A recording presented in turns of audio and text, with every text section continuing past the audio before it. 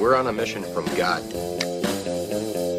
Wendy? So I got that going for me. Darling? Looks like I picked the wrong week to quit sniffing glue. Light of my life. We enjoy your films. I am a human being. I thought they smelled bad on the outside.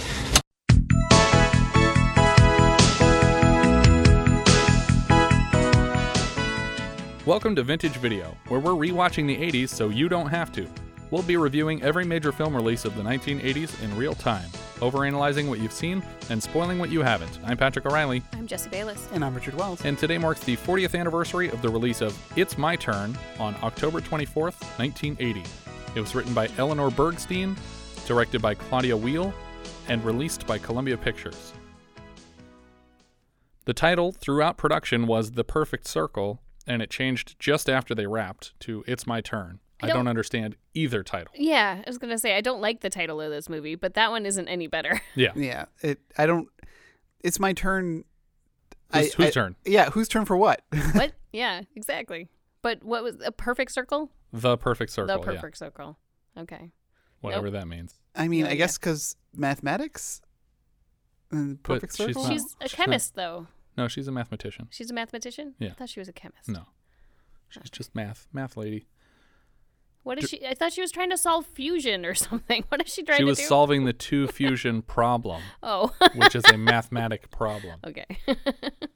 Director Claudia Weil first learned of Eleanor Bergstein's work from her 1973 novel Advancing Paul Newman, which dealt with two liberated women looking for love. She asked Bergstein to write the screenplay for her previous film, Girlfriends, but Bergstein was very busy with another novel. She approached Bergstein again later with the story for this film, and now the timing worked out. It was originally intended as a teleplay for PBS and had attracted a grant of $200,000, but when the script landed on J. Presson Allen's desk, she pushed for a theatrical release. Weil was able to lock up a deal with 20th Century Fox, and Jill Clayburgh was attached. Hot off a pair of Best Actress nominations, Clayburgh worked with Weil and Bergstein on rewrites. When Alan Ladd Jr. left Fox, the picture was dropped from the slate, but picked up by Ray Stark's Rastar Productions at Columbia Pictures. In 1980, Stark had served as a producer on Somewhere in Time and Seems Like Old Times. Similar sounding movies. And then It's My Turn. Yeah, well, he didn't produce this one. But he worked at the production company. He executive produced it. But the producer, I think, was J. Presson Allen. Unless she was also an EP. I forget now. He disliked Weil's cut of the film, and he took the film away from her. When his recut screened for Columbia execs, they all agreed that Weil's cut was better, and the film was returned to her to finish. Excellent. The third cut was very close to the original pass that she presented the studio. This film was nominated for a Razzie for Worst Screenplay. What? By the absolute morons over at the Golden Raspberry Awards. What? Yeah, I thought This is one of the better written movies this year. Yeah, this is definitely pretty well written. Maybe they didn't understand I think that's intelligent women. I think the writing literally went over their heads in a lot of places. Because otherwise there's no explanation for that. That it would be in the same category as Can't Stop the Music. Yeah, because it felt a little too modern. Yes, Like, I was thinking that. all the little idiosyncrasies of like dropping or like, oh, I forgot something at the table, and then just following her back to the table as she went. It's like, yeah, this is really great. It feels like I'm watching real people sometimes. Yeah. That was exactly what I thought the whole time. I'm like, this is really well written, and I just assumed it was like, well, this is a female story written by a strong female writer, directed by a strong female, and executive produced by a strong female. So like everybody was just down the line it was just people who respected it was across the board people who are like, yes, this is how women act and talk and speak. This is realistic. Just like other characters in movies. We open with Kate walking across campus to her classroom.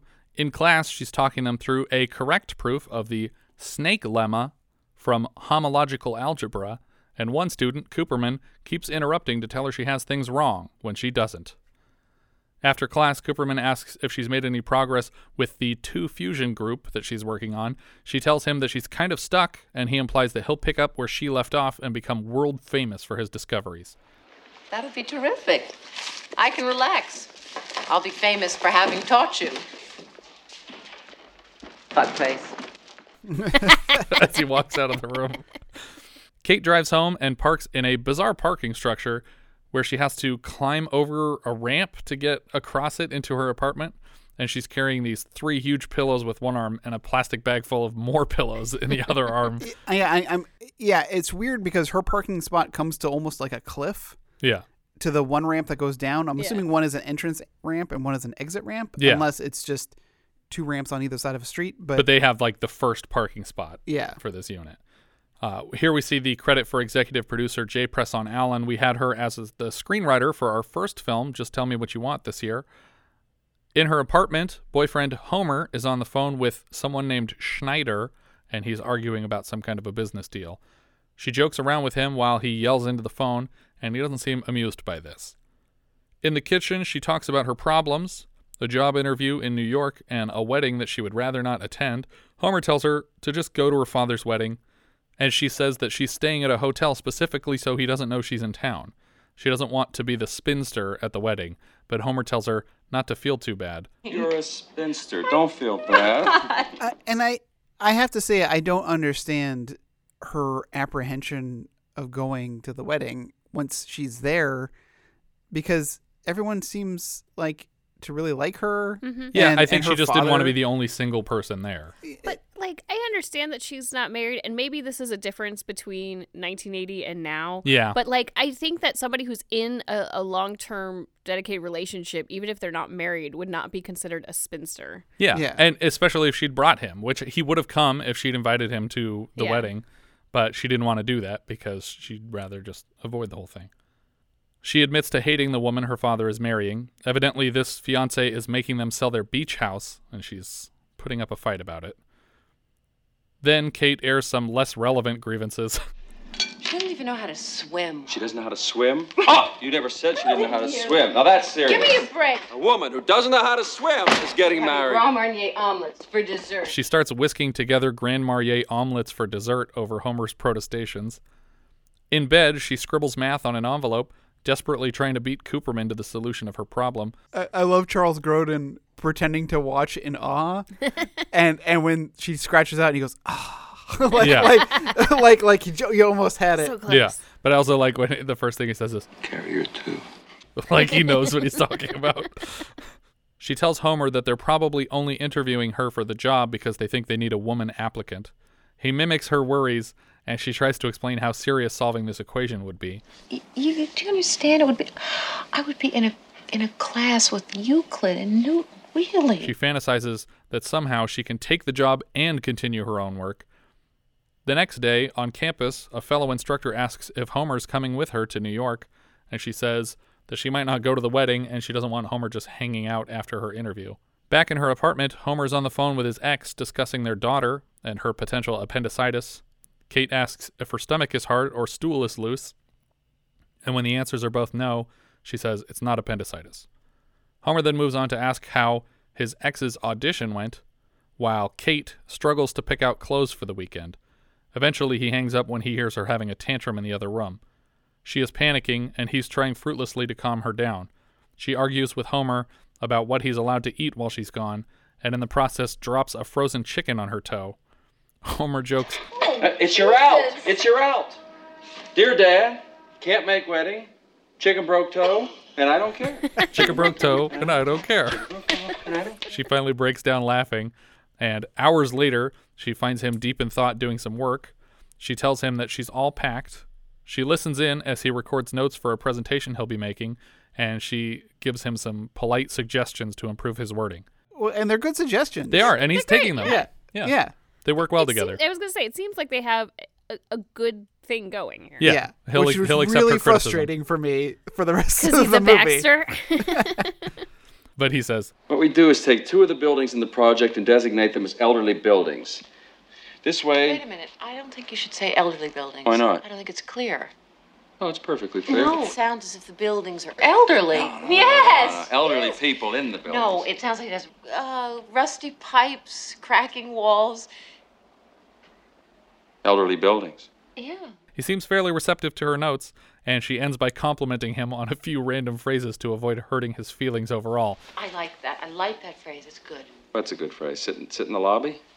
Press buttons? Both of them. Both? As she leaves, Homer closes the elevator gate for her and jokes, I'll have you out of there in 24 hours. This is a very non-traditional New York skyline. yeah, When I thought she said she was going to New York, and I'm looking for any kind of sign that we are now in New York, like, because it's pretty standard that you would show, the Statue of Liberty or the Empire State Building or the Twin Towers since it's 1980. They were built, finished, or right? weird map painting over Central Park West. Yeah, like something. But we see the only way I was absolutely sure it was New York was I saw the Plaza Hotel. Yes. And I was like, okay, so. Well, and also Central Park is right across the street. Right. But I was wondering if maybe they didn't shoot it in New York, and they were just trying to just say, hey, we're in New York, and we're just going to show a couple of random buildings. Well, they did shoot largely in Burbank for this movie. We see her taxi pull up from inside of a Central Park adjacent restaurant, and we're looking through a bunch of plants as the taxi rolls by, like we're in the middle of the jungle. In her hotel room, she calls her father to announce her arrival in New York as a surprise for him. She tells him about the interview and that she'll see them afterwards tonight for dinner. Kate has her interview with 3 men at the same time. They ask if her work has come to a standstill since she's considering a mostly administrative position. I think that's a fair question. Yeah. She tells them that she assumes she would still be afforded hours to continue work on her own, but they're not able to guarantee that for her. That night, she arrives for her family dinner at Tavern on the Green. Stepping inside, she tries to remove her sunglasses and takes a big chunk of her hair with them. Been there, done that. Yeah, she does it actually at the end of the interview too. So multiple times she's doing this to her hair. Well, it's the same with dropping her her coat. Like she's always dropping something. Well, she's got complicated clothing, as we come That's to find true. out. Dumb clothing. Dumb some might clothing. say. There you go. Kate sneaks up on her dad to give him a hug and then moves around the table hugging everybody, including an aunt who whispers, Thank God your dear mother didn't live to see this day. but that's not typically how remarriage works for widowers. You don't live to see your widower marry other people. This day wouldn't be happening. Dad introduces her to the children he's adopting. I guess, is that the word when you're acquiring? That sounds wrong. Inheriting? Inheriting? Is his His wife dead now? Dowry of children. Yeah, his dowry of children. There you go. He has a stepdaughter and her psychiatrist husband, and then he has a stepson named Ben, like his father. She tells him that she thinks she flubbed the interview, and he doesn't believe it. Her dad brags about her math skills, and he mentions that she only got one problem wrong on some planar geometry test, and then the psych stepbrother-in-law asks which problem she got wrong, because he just wanted to shout out the correct answer and prove that he's smarter than her. But she says, The problem was to compute the area of a patio around a pool, and I applied the right method, but I put the patio inside the pool. That wouldn't happen to me now. I live with a builder. I like that she says builder, not like architect or construction worker, just builder. Like he's just Bob out there with a bunch of tools. What now? Diane Wiest plays a character named Gail. She's a cousin. Okay. I figured it out eventually. Yeah. Because when Aunt Rita says something like, how's the married man, about Homer, her boyfriend, then her daughter says, Mom. Okay. He's been divorced since before they met or something like that. So it is her cousin. But it did take a certain amount of family tree dissection and backing it up to try to figure out how everyone they was don't related. spell it out for you, and I feel like it would have felt awkward if they were spelling it out any more than they did. Like go cousin Gail. Yeah. Oh, stepbrother-in-law psychiatrist guy. Does anyone here anyone ever referred to their cousin as cousin so and so? No. All right. No. Do you? No. Oh, okay. No.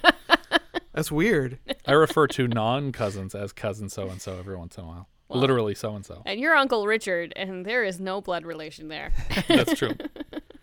When the gravy boat comes around the table, Kate takes it and just loads up her plate with gravy until it's overflowing. And then we just see her eating spoonfuls of gravy as her new stepbro, Ben, smirks amused across the table. Her father stands and says he thinks it's time for a dance with his girl. Kate stands with him, misunderstanding that he wanted to take his fiancée to the dance floor. When Ben sees this happening, he moves around the table to take Kate to the dance floor as well. Classy move. It was. Yeah. I loved that. It was super sweet. Yeah, and while they're dancing, she says, Thanks for the rescue. Freudian. which reminds her that she thinks that he's a psychiatrist. And so she says she doesn't like psychiatrists. And he's like, yeah, I'm not a psychiatrist. That's my brother. My brother-in-law over there is the psychiatrist. But from her father's introduction, she misunderstood that Ben was a psychologist because he said Ben like his father, but he just meant that they have the same name. That's it. She asks... I didn't get that. Well, it's a generally weird way to introduce somebody, I think, regardless of what your intent was to say, like what aspect of him was like his father, his name or his job or whatever. Here's the thing, though. If you're going around the table and you say, this is a brother-in-law, he's a psychologist, you already know that both of their dad is a psychologist because you know these people. And then he gets to Ben, he's like, and Ben, like his father, and Ben has a psychiatrist beard, like just a straight-up psychiatrist beard. And so if you already think this is a family of psychiatrists and you point to one and say he's like his father, then you assume that he is also a psychiatrist. Don't just look at him and understand he has a washed-up ball player beard? No, apparently not. That's not the first thing she came up with. She asks where his wife is, and he says Holland, but we never get a further explanation for that other than, she comes back at some point, but I don't know why she's in Holland. Ben's dancing gets sillier and sillier until they're literally crashing into people, and Kate has to step outside to avoid throwing up. Fred, I think you better find Ginger. I'm about to barf all over my tap shoes. So this joke was not as deep as I thought it was. Yeah, you stretched it an extra layer. Well, I thought she was feeling sick, and she was making a joke about Fred and Ginger, which makes you feel better when you're sick to your stomach and not just dancers. But I think I'm reading into it. Yeah, you put an extra layer. They push through, I think, the same door that Louis Tully can't get in through in Ghostbusters 4 years later. Nice doggy. Cute little pooch. Maybe I got a milk bone. On the patio, Ben advises her to force herself to throw up, but she can't commit to it. And he says she's a chicken, basically. No guts. Later, in the bathroom, her new stepmother, Emma, confesses that she made her father sell the beach house because he's not supposed to be lugging that old boat around, especially after a recent cardiogram.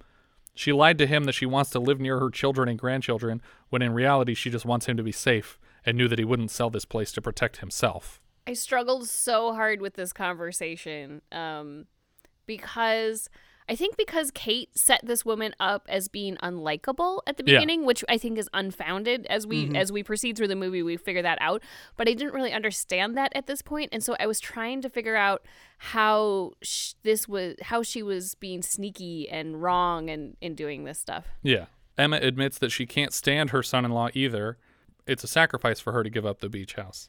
I think it's great, like, not only is Kate sort of defying our stereotypical women of the time, but even this woman saying, like, I don't want to live near my grandkids. Like, I think... I don't want to be a free babysitter. Yeah. I think it's definitely, it's nice the way we're writing these characters. Yeah. And they kind of, I wouldn't say, like, maybe find a perfect common ground, but I think they both understand each other a little bit better.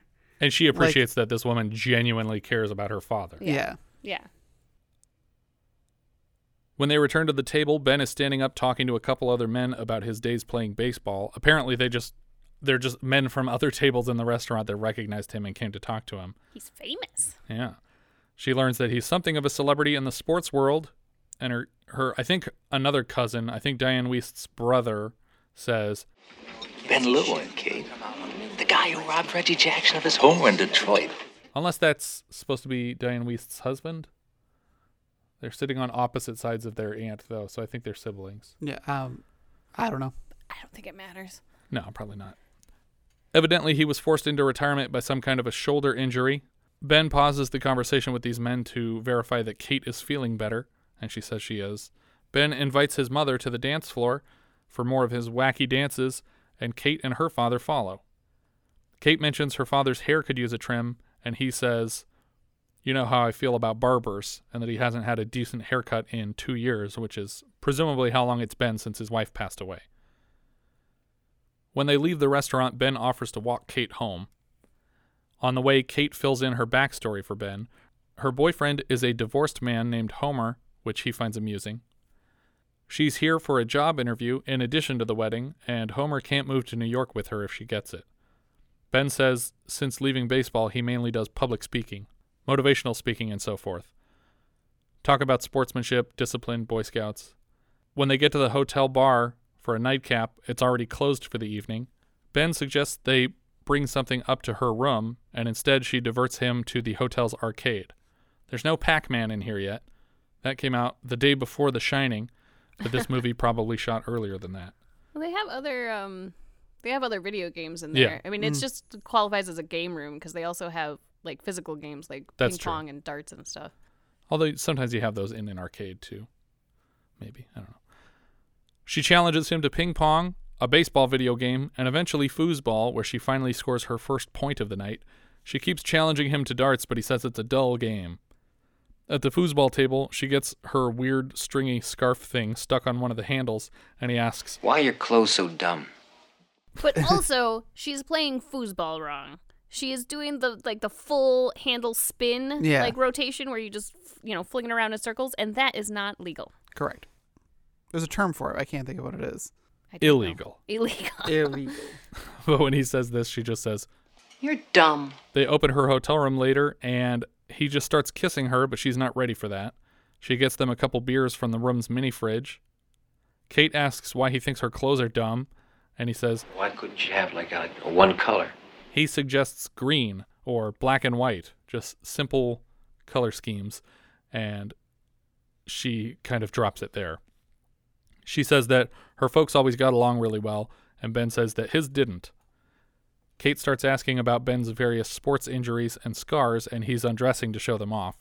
His explanations for the scars get more and more outlandish as he goes, but she doesn't pick up until he claims that Babe Ruth stepped on him to cause one. They lay down in the bed together when Kate asks how many people in this bed. She means it in the Freudian sense. Freud said that there were at least 4 people in every relationship. How many people do you think there are here? They count 8 between themselves, their parents, and their lovers. They start kissing again when there's a knock at the door. It's a delivery person with a bouquet of roses from Homer, presumably. Yeah, we never really find out exactly. Yeah, there's no name on it, but it just says, missing you tonight. And Ben jokes, well, it's probably not your dad. Kate pricks a finger on one of the roses, seemingly on purpose. When Ben moves to the bathroom to get her paper towels, she picks up his shirt to bleed on, and he starts yelling at her for it. Totally valid. Yep. This kicks off a short fight between the two, but they hug it out and part ways amicably.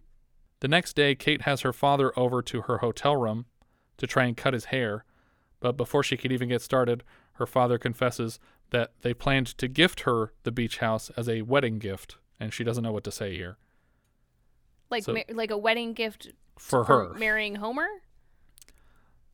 I don't know if it's for that or for their wedding. For their wedding, they were going to give it to her. Okay, I wasn't clear on that because I kind of felt that it was like, I'm like, are there strings attached to this? Like, are you making me get married to this guy who doesn't want to get married? No, I think the whole point was that you thought this woman was being a bitch and selling the beach house for money so she could have more money to spend with your father. And it turns out they're going to give you the beach house. They literally don't care about it. She just doesn't want him to use it because it's bad for his health. And maybe that whole thing was like an excuse just to like throw her off the idea that they had agreed to sell it to her. And it was her dad's idea to get rid of the place and give it to her. She starts clipping his hair, but clearly has no idea what she's doing, and eventually he calls her up. You ever cut anyone's hair before? I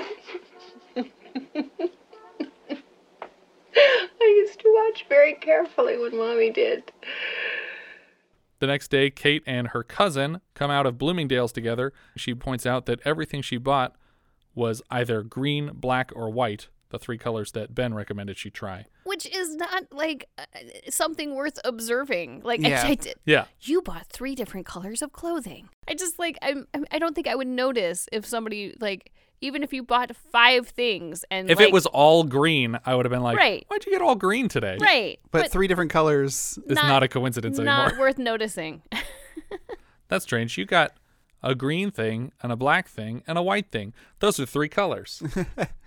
Something old, something new, something borrowed, something blue. I mean green. Across the street from Bloomingdale's, we can see theater marquees advertising Simon and Nijinsky, suggesting this was shot in Marchish or Aprilish of 1980.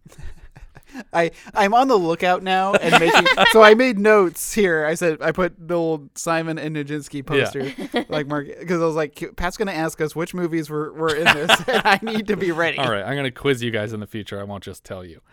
She tells her cousin that she and her husband seemed very happy together, and her cousin advises her to make it work with Homer any way she can. I love Diane Wiest. She is the best. She is such a natural just person, and when she smiles, I feel it's always a genuine smile. I could have seen her in the lead of this movie too. Yeah. Kate is woken from a midday nap in her hotel room by a phone call. She is officially being offered the New York job and now has to make a decision. While she's on the phone, there's a knock at the door, another bouquet of flowers with a note reading "Sorry," this time probably from Ben. The delivery kid runs away before she can tip him, though, probably because she's not wearing any pants. See, I would think he'd hang out longer. No, he's a professional. Kate calls Emma to try and get a phone number to reach Ben at. It turns out Ben is at their apartment right now delivering a wedding gift. Kate says, I got one too. I'll head right over with it. Now off to buy a wedding gift. Moving men are carrying Kate's father's furniture into Emma's apartment. Daddy gives Kate a tour of the place. Along the way, she notices a plaque commemorating Ben's first place finish in a high school dart championship and realizes that he was trying to lure her into a game of darts that whole night to embarrass her. This whole scene, Ben has been stuck on the phone with a PR company that he's trying to find work through. Suddenly, the executive vice president of the company enters the room. It's an old friend of Ben's. Emma seems to know him as well. His name is Flicker, and I'm guessing he's also a former professional baseball player. Together, Flicker and Ben carry a huge pump into the bathroom, which converts a normal bathtub into a bubbling hot tub. Emma is very appreciative to Flicker for bringing this gift over himself, but as soon as he's out of the room, she's like, get the thing out of here. But in front of Ben, to Ben. Yeah, but it seemed like she was trying to be very nice to Ben's friend, but it's her own son. She's allowed to be critical in front of her son. Yeah. Flicker tells Ben that he told George to list Ben for today's game. It's an old-timers game, which is a real thing that they do. Ben is embarrassed, and Flicker tells him it could be a great opportunity. Some tire company could be looking for a flashy new VP, and they're going to see you on television and hire you right away. They talk about a friend, Jerry Lands, who apparently just signed a contract to take his frozen yogurt franchise nationwide. Back in the kitchen of the apartment, for the second time this month, we watch a Jewish widow unwrapping a Cuisinart wedding gift. Mm-hmm. Cuisinart. Cuisinart. We looked it up. No. Yes. I Googled it. I played a YouTube video for you. I wasn't listening. It's pronounced Cuisinart. Kate is showing them how it works when she slices her finger open again like a dumb. Like everyone else who ever owned a Cuisinart. Is that a thing? Oh, man, those blades are crazy sharp. It just seems like she does this constantly, though. She did this with the roses. She was like, what are these thorns? What are these thorns? How do they work? Ow! And the bees are defending themselves somehow. Yeah. Ben makes fun of her for accidentally cutting herself. Serves you right. Trying to mutilate my mother like that. What about you trying to disintegrate my dear old dad? He compliments her green blouse. This really is a very, very pretty blouse, is that? It's green. But also, no more or less complicated than all the rest of the clothes It's not like owns. it's just a straight green. There's still embroidered fabric. Well, and it's not like it's like a straight button-up, collared shirt. It's buttons off to the sides. It's got a little tie on the bottom. I'm like, this is equally dumb. But it's not like 4 layers of dumb where she's got this is true. I don't even know what you would call it, like a beaded shawl. It's all. It looked like she was wearing a loose abacus as a shawl. Yeah. If it was jet black, I could have seen Morticia Addams wearing something like that. Abacus. It seemed like it had a bunch of beads on it that were falling off when she broke it on the foosball table. Bees? Yeah, bees. Bees impaled on the strings of fabric. I was making Arrested Development. Bees? Beads. I'm just going to read you what this says. Ready? These are always fun. Ben takes a call from his daughter, and teeth over here sit. I figured it out. Ben takes a call from his daughter, and Kate overhears it, previously unaware that he had children. It's like that game where you read off the card, the nonsense words and try to figure out what it actually says. I think I'd be better at this game than I was when we started this podcast. Goodwill shows up, and Ben and Kate move to box up a bunch of books that should have been in boxes before Goodwill got here. Before Kate got here, even, because they thought she was Goodwill when she got here. But they're all jerks about this. Like, Yeah. you see the Goodwill guy waiting, and you take the time to, like, slowly have a conversation while you're putting books in boxes. But the mom, too, is just like, last call for books. And you're like, no. The guy's here. If it's not in a box and ready to walk out the door, Yeah. that was already the last call. Not You're only done. that, but he already complains to them that they're giving him more than they said they had. Right. Because he's like, you said 3 items. This is a lot more than 3 items. And then she's like, oh, by the way, there's more books. Go do that. But while they're packing up all these books, the pickup guy's just standing there in the doorway waiting for them to be finished. Ben talks to Kate about how his father didn't approve of his career until Kate finds 24 Ben Lewin rookie cards being used as bookmarks in this whole bookshelf. Ben seems very surprised to see them. When he realizes how unfamiliar Kate is with baseball, he changes his mind about the old-timers game and invites her along to watch. This is a real annual event, and this particular occurrence took place on June 21st of 1980, so a full month after Pac-Man's release. Is that how we're? Yes. We're, This is how we is measure this- everything. Like Everything is based on Pac-Man. Anno Domini, but Yeah. it's, AP and BP. It's entirely possible he could have been in that arcade. I like that I'm referring to Pac-Man as a he in that note. Players we didn't hear introduced who played that day included Joe DiMaggio and Yogi Berra, but maybe they didn't get the rights to their likenesses in the film. I don't know baseball, and I'm sure these are all huge players, but the first one that I recognized was Whitey Ford, mostly because of his appearance on The Simpsons, wherein he was beaten unconscious on the field with Marge's pretzels by an angry crowd after Mr. Burns rigged a contest to win a 1997 Pontiac Astro wagon. Here come the pretzels. No, don't do that. You're supposed to be tasting them. Hall of Famer Whitey Ford now on the field, pleading with the crowd for some kind of sanity. Uh-oh, and a barrage of pretzels now knocking Whitey unconscious. Wow, this is a black day for baseball. You could call them Whitey Whackers. According to his introduction, Ben is the youngest old-timer here today, having played in the World Series a mere 5 years ago. Kate applauds Ben wildly from the stands. Roger Maris and Mickey Mantle take the field as well, rounding out the 3 players I'd heard of. Roger Maris hits a foul ball that bounces into Kate's section and she almost gets her hands on it. When Mickey Mantle steps up to the plate, he hits a pop fly for the fences and Ben is there to catch it. Kate is worried that he's injured himself crashing into the wall to make the catch, though this doesn't really pay off in any form. There's nothing happened to him. After the game, Ben pushes through autograph hounds to meet up with Kate. She tells him she had a great time and that she almost caught a ball, and he tells her that he owes her one. Well, she also congratulates him on that catch, and he brushes it off because... Yeah, he says there's no great catches in old-timers. Yeah, so I think it just sort of punctuates how upset he is about his career being over. Yeah, but I think it's also like an implication of like, it doesn't count like in a real game when you make a great catch because these people are so far out of practice. Yeah. He's smiling a lot here, but he does seem embarrassed to have participated in the game at all. They make plans for Chinese food, but then change them immediately to just head back to Kate's hotel room. This time, they make it as far as the sex. They make it as far as the sex. Yeah. Like, they didn't get that far, but they didn't go any further. well, that's what I was laughing at. Like, what else was there that they didn't get to this so time? many plans. Afterwards, Ben points out that her watch is slow, and she corrects him that it's on Chicago time. She needs to know when Cooperman is sleeping so she can keep up with his progress on the math problem and not let him beat her to the solution. She tells Ben that she got the job offer, and he tries to talk her out of it. The wedding ceremony is quick and painless, and while people are chatting afterward, we see Jacob, Kate's father, grimacing and then sneaking a pill into his mouth.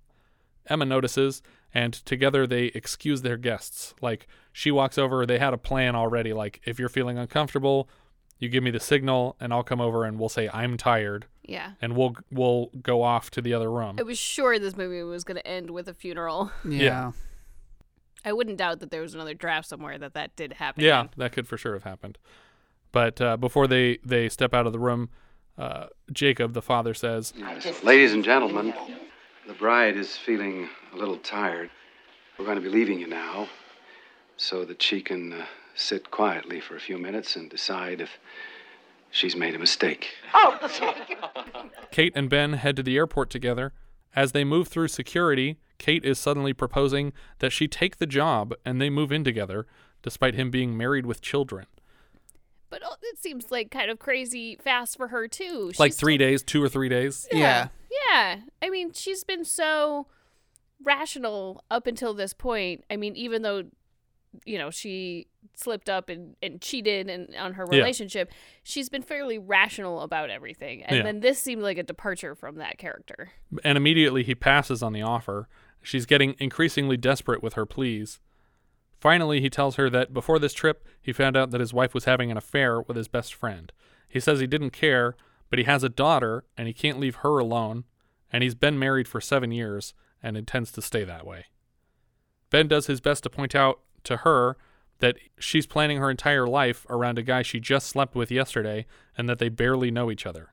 Eventually, they come to terms with each other, and then they end the conversation with, "I'm glad I have a brother like you, and I love you, sis." Back at home, Kate is greeted by Homer and his children from a previous marriage. She sits Homer down in the apartment, and they have a serious conversation. She tells him that he jokes all the time, and he doesn't take what she has to say very seriously. And he doesn't disagree, and he's joking through this entire lecture, too. He tells her that he doesn't think he's capable of caring about every problem that she brings to his attention. They had some kind of an agreement when they met about how things would work and that they wouldn't have to do certain things and they would give each other space. And it seems like by trying to change their lives in a significant way, Kate is breaking the contract or something. Yeah, I mean, I don't disagree that they might have had that sort of arrangement, but I also feel like she's looking for excuses to break this off. Yeah, no. And or she just sees genuinely that they're not a good fit for each other anymore. That this isn't what she wants anymore. It just felt more. Or she cheated on him, and now she's That's true too. Yeah, guilty. she could have said that. That would have made it go much faster. Maybe. I don't know. He didn't seem to want a lot of commitment. But Yeah. at the same time, I don't understand why, if the other guy doesn't want her, she doesn't say, "Look, I think we have some things to work through."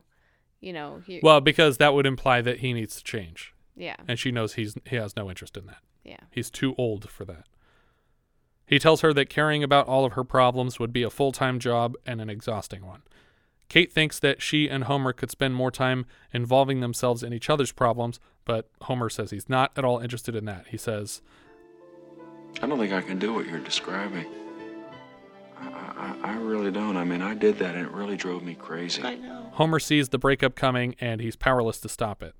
We see Kate on campus with Cooperman as they discuss her math problem. She barely says anything to him about the problem, basically just that she has some new ideas about the two fusion, but he extrapolates these words into a whole solution that he thinks is a breakthrough. Next, we see Kate entering the Department of Mathematics faculty offices, where she's stopped by a delivery person from Jerry Lanz's frozen yogurt company. He's delivering a package from Ben, and when she unwraps it, it's an ice cream cone with a baseball in it. Although I think it's just ice cream that looks like a baseball. Yeah, I think it's just decorated to look like a baseball. That's what I meant. But the weird thing, it's not at the center of a Tootsie Pop. It's a baseball. But it has like the stitching painted around the outside of it. But I feel like this might have gone before the Cooperman scene, because in the Cooperman scene, she's literally eating something out of an ice cream cone that's melting very rapidly. And I feel like that was supposed to be after she unwraps this, and then they flipped them. So then she's getting the thing in the cone after she's eating it already. And I thought that unless maybe she ate 2 ice cream cones that day. Yeah, I was like, did we establish she has some kind of affinity for ice cream, and that she's always eating? I don't remember them ever eating ice cream, and how would he know to get her ice cream when she's already eating ice cream? It was like, and I thought there was going to be like this thing where he spotted her at an ice cream store and then decided it would be funny. Like he was going to be there to come see her. Like I was really baffled. Yeah. Well, I think really what happened was originally she was supposed to get this thing, and then she was supposed to be walking around the campus eating it, and then people were like, "Oh, I thought that was a baseball in the ice cream cone" during a test screening, and they were like, No, it's frozen yogurt in the shape of a baseball. Because they're like, is she just eating the baseball that he gave her? And they're like, fine, then we'll have her unwrap the baseball later so that it could be either way and it doesn't matter. Wait, does she have the other ice cream when she gets the new one? No. Okay. Yeah, that's why I'm pretty sure it's supposed to be the same one. And that they thought this made a better finish than her talking to Cooperman about the math problem. And then we start into Diana Ross's theme for the film, also called It's My Turn. It's my turn to see what I can see. I hope you'll understand. This time's just for me. And that's the end of our movie. Director Claudia Weil, before this, she did a feature called Girlfriends, and after this, it's basically all TV stuff, including most recently an episode of HBO's Girls with Lena Dunham. It's a good show. Writer Eleanor Bergstein, this was her first screenplay, but she went on to write Dirty Dancing, which was based largely on her own life experience, and she later wrote and directed Let It Be Me with Jennifer Beals and Campbell Scott. There's some great interviews with her on Netflix's The Movies That Made Us episode about Dirty Dancing. She talks about how the producers forced her to cut an erotic dance scene out of this film, which in part inspired that one, because she wanted to make a movie that was just the stuff that they made her take out of this movie. Our producer was Jay Presson Allen. She wrote Marnie, Cabaret, Funny Lady. Earlier this year, she adapted our first film, Just Tell Me What You Want, from her own first novel. Next year, she will re-team with Sidney Lumet for Prince of the City, and again in '82 for Death Trap, rounding out a trilogy of collaborations, though she is an uncredited screenwriter on Sidney Lumet's The Verdict. Jill Clayburgh was Kate Gunzinger, such a cool last name. She was just recently mentioned by name in Private Benjamin, when Goldie Hawn's character admitted to not understanding Clayburgh's character in Paul Mazursky's An Unmarried Woman. Clayburgh was nominated for Best Actress for that role, and her following role in 1979's Starting Over. We'll see her next as Ruth Loomis in First Monday in October next year, and then as Barbara Gordon, not that Barbara Gordon, in I'm Dancing as Fast as I Can, written by her husband, playwright David Rabe, and starring her cousin and student from this film, Diane Wiest and Daniel Stern. It also represents the first screen pairing of Wet Bandits' Daniel Stern and Joe Pesci. Speaking of Barbara Gordon, a.k.a. Batgirl, though, where is that movie? I know we have a Batwoman show, but I find Batman's cousin a significantly less compelling superhero origin than Commissioner Gordon's daughter, which would be awesome. Yes. Are we just going to reboot Batman every 10 years and we're never going to do anything with any of the other characters? She's pretty funny on the Batgirl character is pretty funny on the animated series. Yeah. Clayburgh also portrayed Ally McBeal's mother on that show. Her final feature film appearance was as Kristen Wiig's mother in Bridesmaids, though sadly she passed away at 66 from leukemia before the film was released. Her daughter, Lily Rabe, has been a featured player of FX's American Horror Story for 10 years now. Michael Douglas played Ben Lewin. This was Michael's first 80s film, though we've had his father Kirk 3 times thus far, in Saturn III, Home Movies, and The Final Countdown. Michael plays Detective Nick Curran in Basic Instinct, Dan Gallagher in Fatal Attraction. Those 2 movies get mixed up a lot. Gordon Gekko in Wall Street. We won't see him again until The Star Chamber in '83, but he follows that up with Romancing the Stone and Jewel of the Nile in the following 2 years. And he's already great in this film. I get why he went on to do a lot of other great films.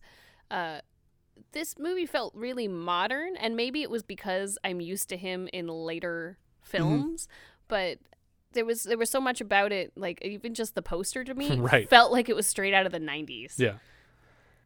Well, and Michael Douglas, I mean, he was producing films even at this point. Right, because he had produced One Flew Over the Cuckoo's Nest. Yeah, in 75. And I think he even produced The China Syndrome. Oh, yeah, which he starred in just prior to this. He's also in American President, Ghost in the Darkness, The Game, Wonder Boys, Traffic. He currently portrays the original Ant-Man Hank Pym for the Marvel Cinematic Universe. And in 2003, he was in a film with his father and son called It Runs in the Family. Charles Grodin played Homer. In 1994, he was in a film called It Runs in the Family. Different movie, though.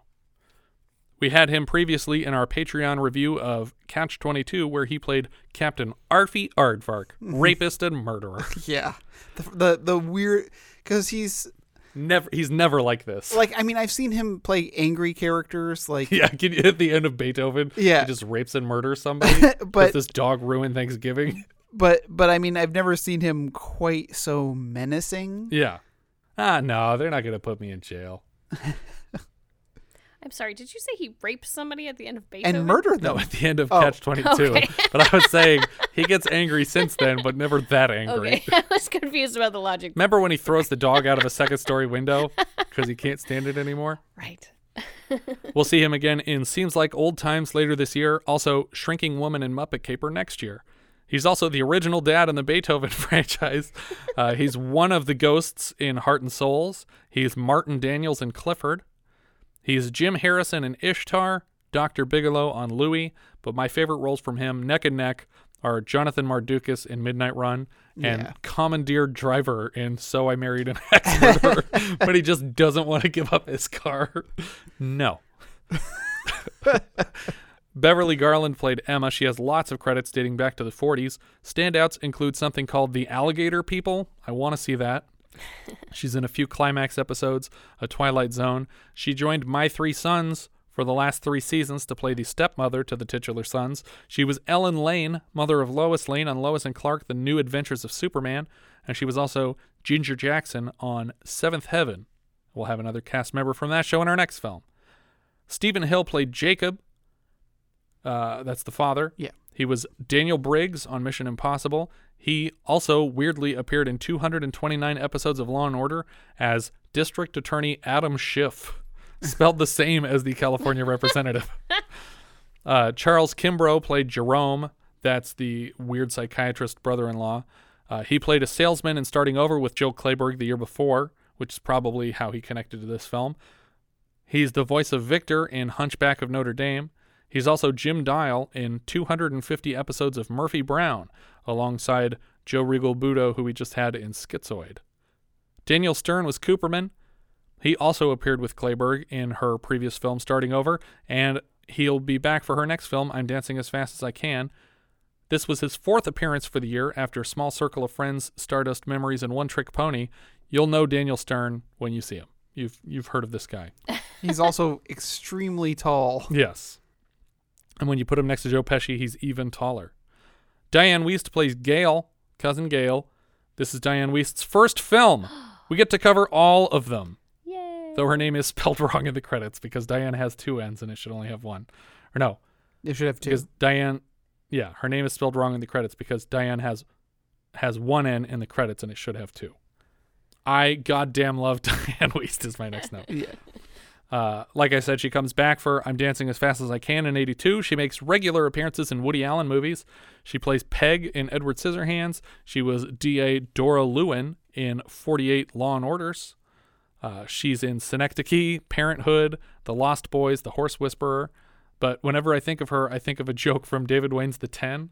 Okay. Where Paul Rudd bumps into his ex-wife and they're playing catch-up on the sidewalk. Would you maybe want to grab a cup of coffee? Oh, I'd love to.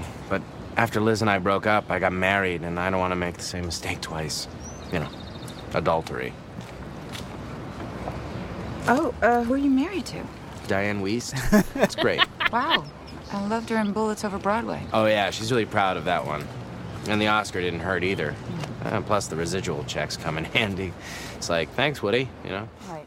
Did you have something else, Wiesty? Well, I just wanted to say that her part in that Synecdoche, whatever movie that was I couldn't stand. But I did love her because she plays Philip Seymour Hoffman's character. Yeah. And he looks You're at her. weirdly close to what I envisioned for this character. Yes. Noah Hathaway plays Homer's son in this final scene when he comes out with his kids when she's getting home from her trip. Mm-hmm. He plays Boxy on Battlestar Galactica. He's Harry Potter Jr. in Troll. And he's fucking Atreyu in Neverending Story. That's right. Isn't that crazy? I'm sorry, did you say Harry Yes. Potter Jr.? Yeah, he in plays Troll, the prequel to Troll 2. Unless they're not related at all. I'm so confused. He literally plays a character named Harry Potter Jr. And he played Atreyu in Neverending Story. Okay. That's phenomenal. Raymond Singer was the rabbi. He plays a social worker in Child's Play 2. He's a young doctor in Star Trek IV Undiscovered Country. And he wrote Mulan. He also wrote direct-to-video sequels Joseph, King of Dreams, a sequel to one of your favorites. That's right. And Lion King 3, Hakuna Matata, a sequel to one of my favorites, Lion King 1.5. I don't care about that movie. I never even saw it. One of the things in the credits was, and I ran through them with my father, I was just like, Dad, do you recognize any of these following names? And I just read off all the baseball players who didn't get introductions but were in the credits. Yeah. And he's like, no, yes, no. Like, so he recognized quite a few of them. But I mean, we won't tire you by reading them all. But there's a lot of baseball players in this movie because they do one like long tracking shot across the faces of the whole team lined up. I did want to mention and I can't remember if we mentioned him for Can't Stop the Music, but it's the same DP, Bill Butler. Who was the DP on Jaws, Grease, Biloxi Blues, Hot Shots. Did he do every worst screenplay nominee that year? No, it looks like it was just at least 2 of them. Yeah, it looks like it's just Can't Stop the Music and this. It's crazy. I enjoyed this film a lot. I thought that every single character was believable. Yeah. That the plot made sense. That the relationships were complicated in a very real way. Mm-hmm. And that in a normal movie, it would be extremely important that she confess to this, the adultery that she had. But in this situation, it doesn't really matter because these 2 people have grown apart and it's irrelevant. And it would be needlessly complicating Homer's life to even hear about this. Well, and I think that it's not necessarily at this point relevant to her future. Right. Because, she's moved past this. Yeah. For now. I just feel bad for Homer because he was so charming. He was in the first half of the movie. At the end, the thing is, Homer doesn't change. What changes is what she wants out of a relationship, and that's fine. He should find someone else who wants what he wants. He shouldn't be with her if she's gonna need changes to be happy with him. Mm-hmm. So I think it's an amicable split between the 2 of them, and I do think it's weird to decide. All right, I'm just gonna go after stepbro now. Because it seems like that's where we ended up. That's okay. Yeah. Her dad might die soon, and then is he no longer a stepbrother? I don't know. What does that make you? Husband material. Yeah. He's already that, right? But yeah, Joe Clayburgh is amazing in this. Everything she does is great. Every like minute change of her facial expression, you can read like a whole paragraph out of it. I was actually, when I was watching her, I was thinking that this could have been Diane Keaton. Yeah, I can see that. Did we want to just go into the rankings here? I'm still confused. Harry Potter Jr.? Yes. Because his father is Harry Potter Sr. Because the troll universe, because there's trolls that run the banks. So confused. People didn't realize it until tonight. What is the premise of the troll movies? So the first movie... is the first one the one that takes place in Nilbog? Or is that not even one of those? No, that's the second one. Okay. The first one is like a weird genre defying where it's like it's too kiddie for adults but way too adult for kids. It's one of those is it like Ernest Scared Stupid?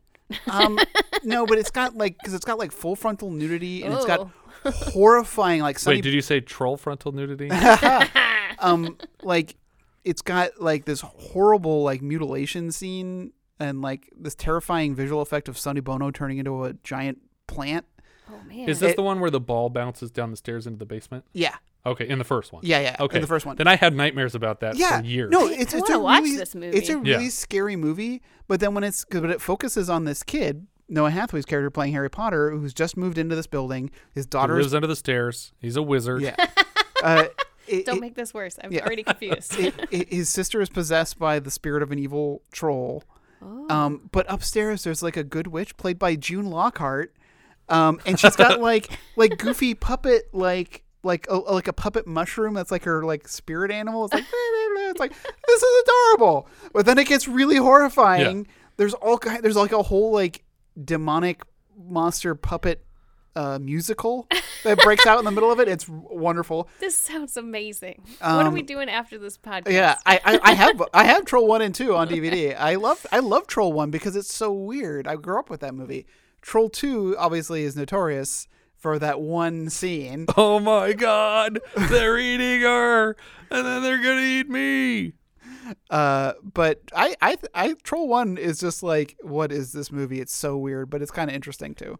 But again, it's not for kids, but it spends too much time with kiddie stuff to be for adults. Yeah.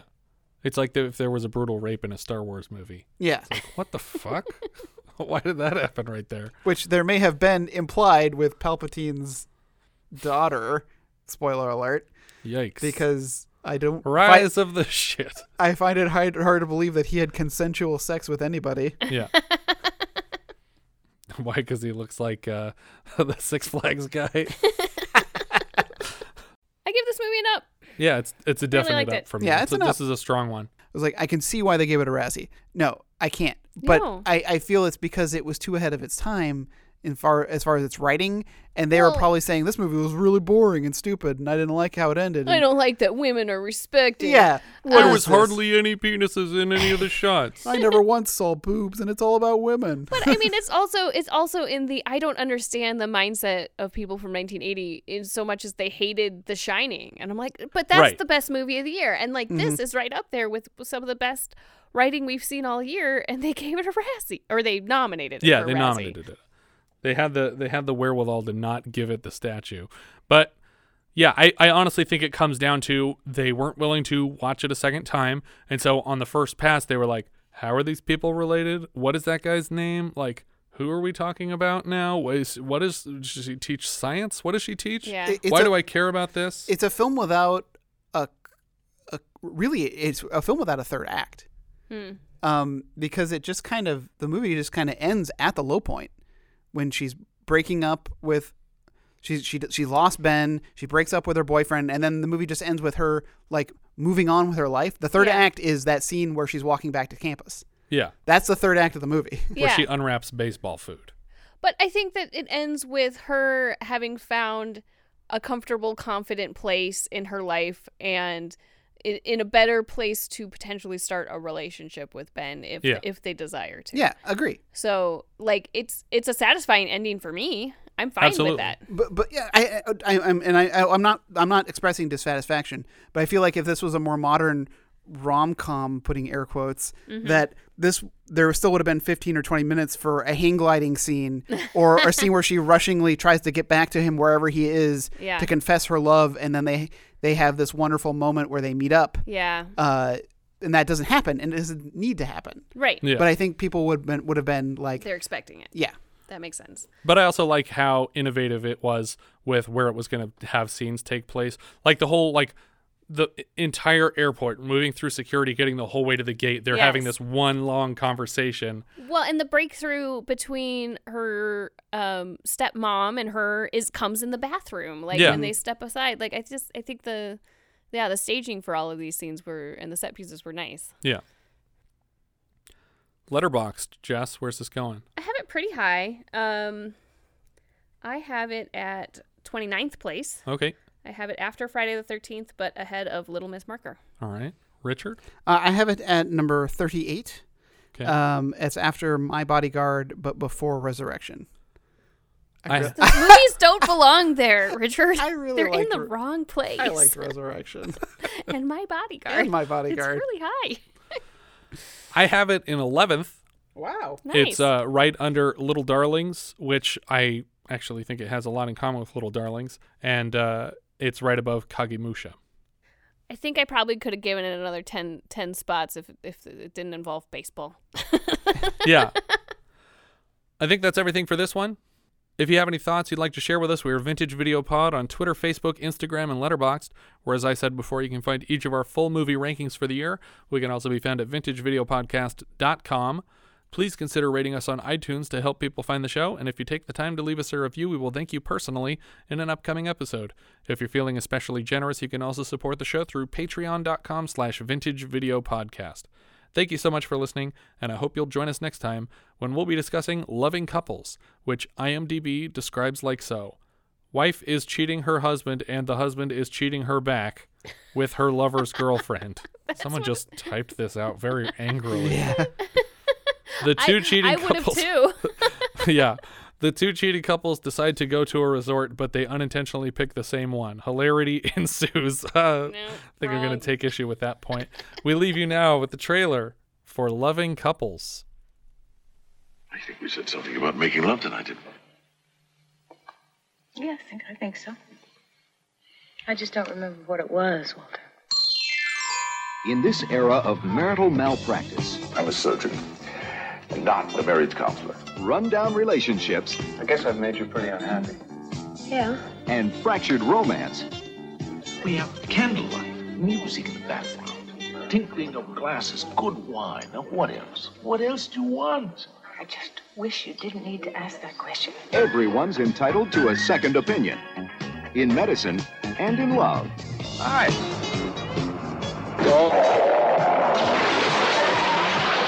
Now, how about lunch? I am married. Married people have to eat. 20th Century Fox presents the sensitive story of an intensive care affair. What do you mean, an affair? You don't know what that means? Loving Couples. Hello? Hello, Evelyn? Walter? I can't talk right now. I've got to go. I'll get back to you as soon as I can, okay? Walter! When doctors lose their patience. Walter, I want a separation. You what? And patients chase their doctors. What are you going to be doing this weekend?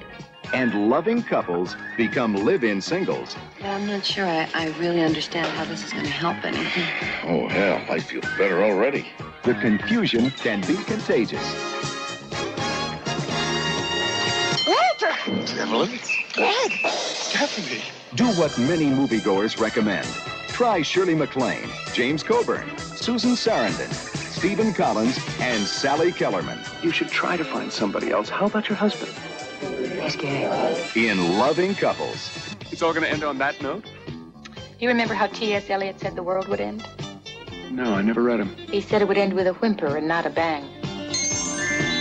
Loving Couples.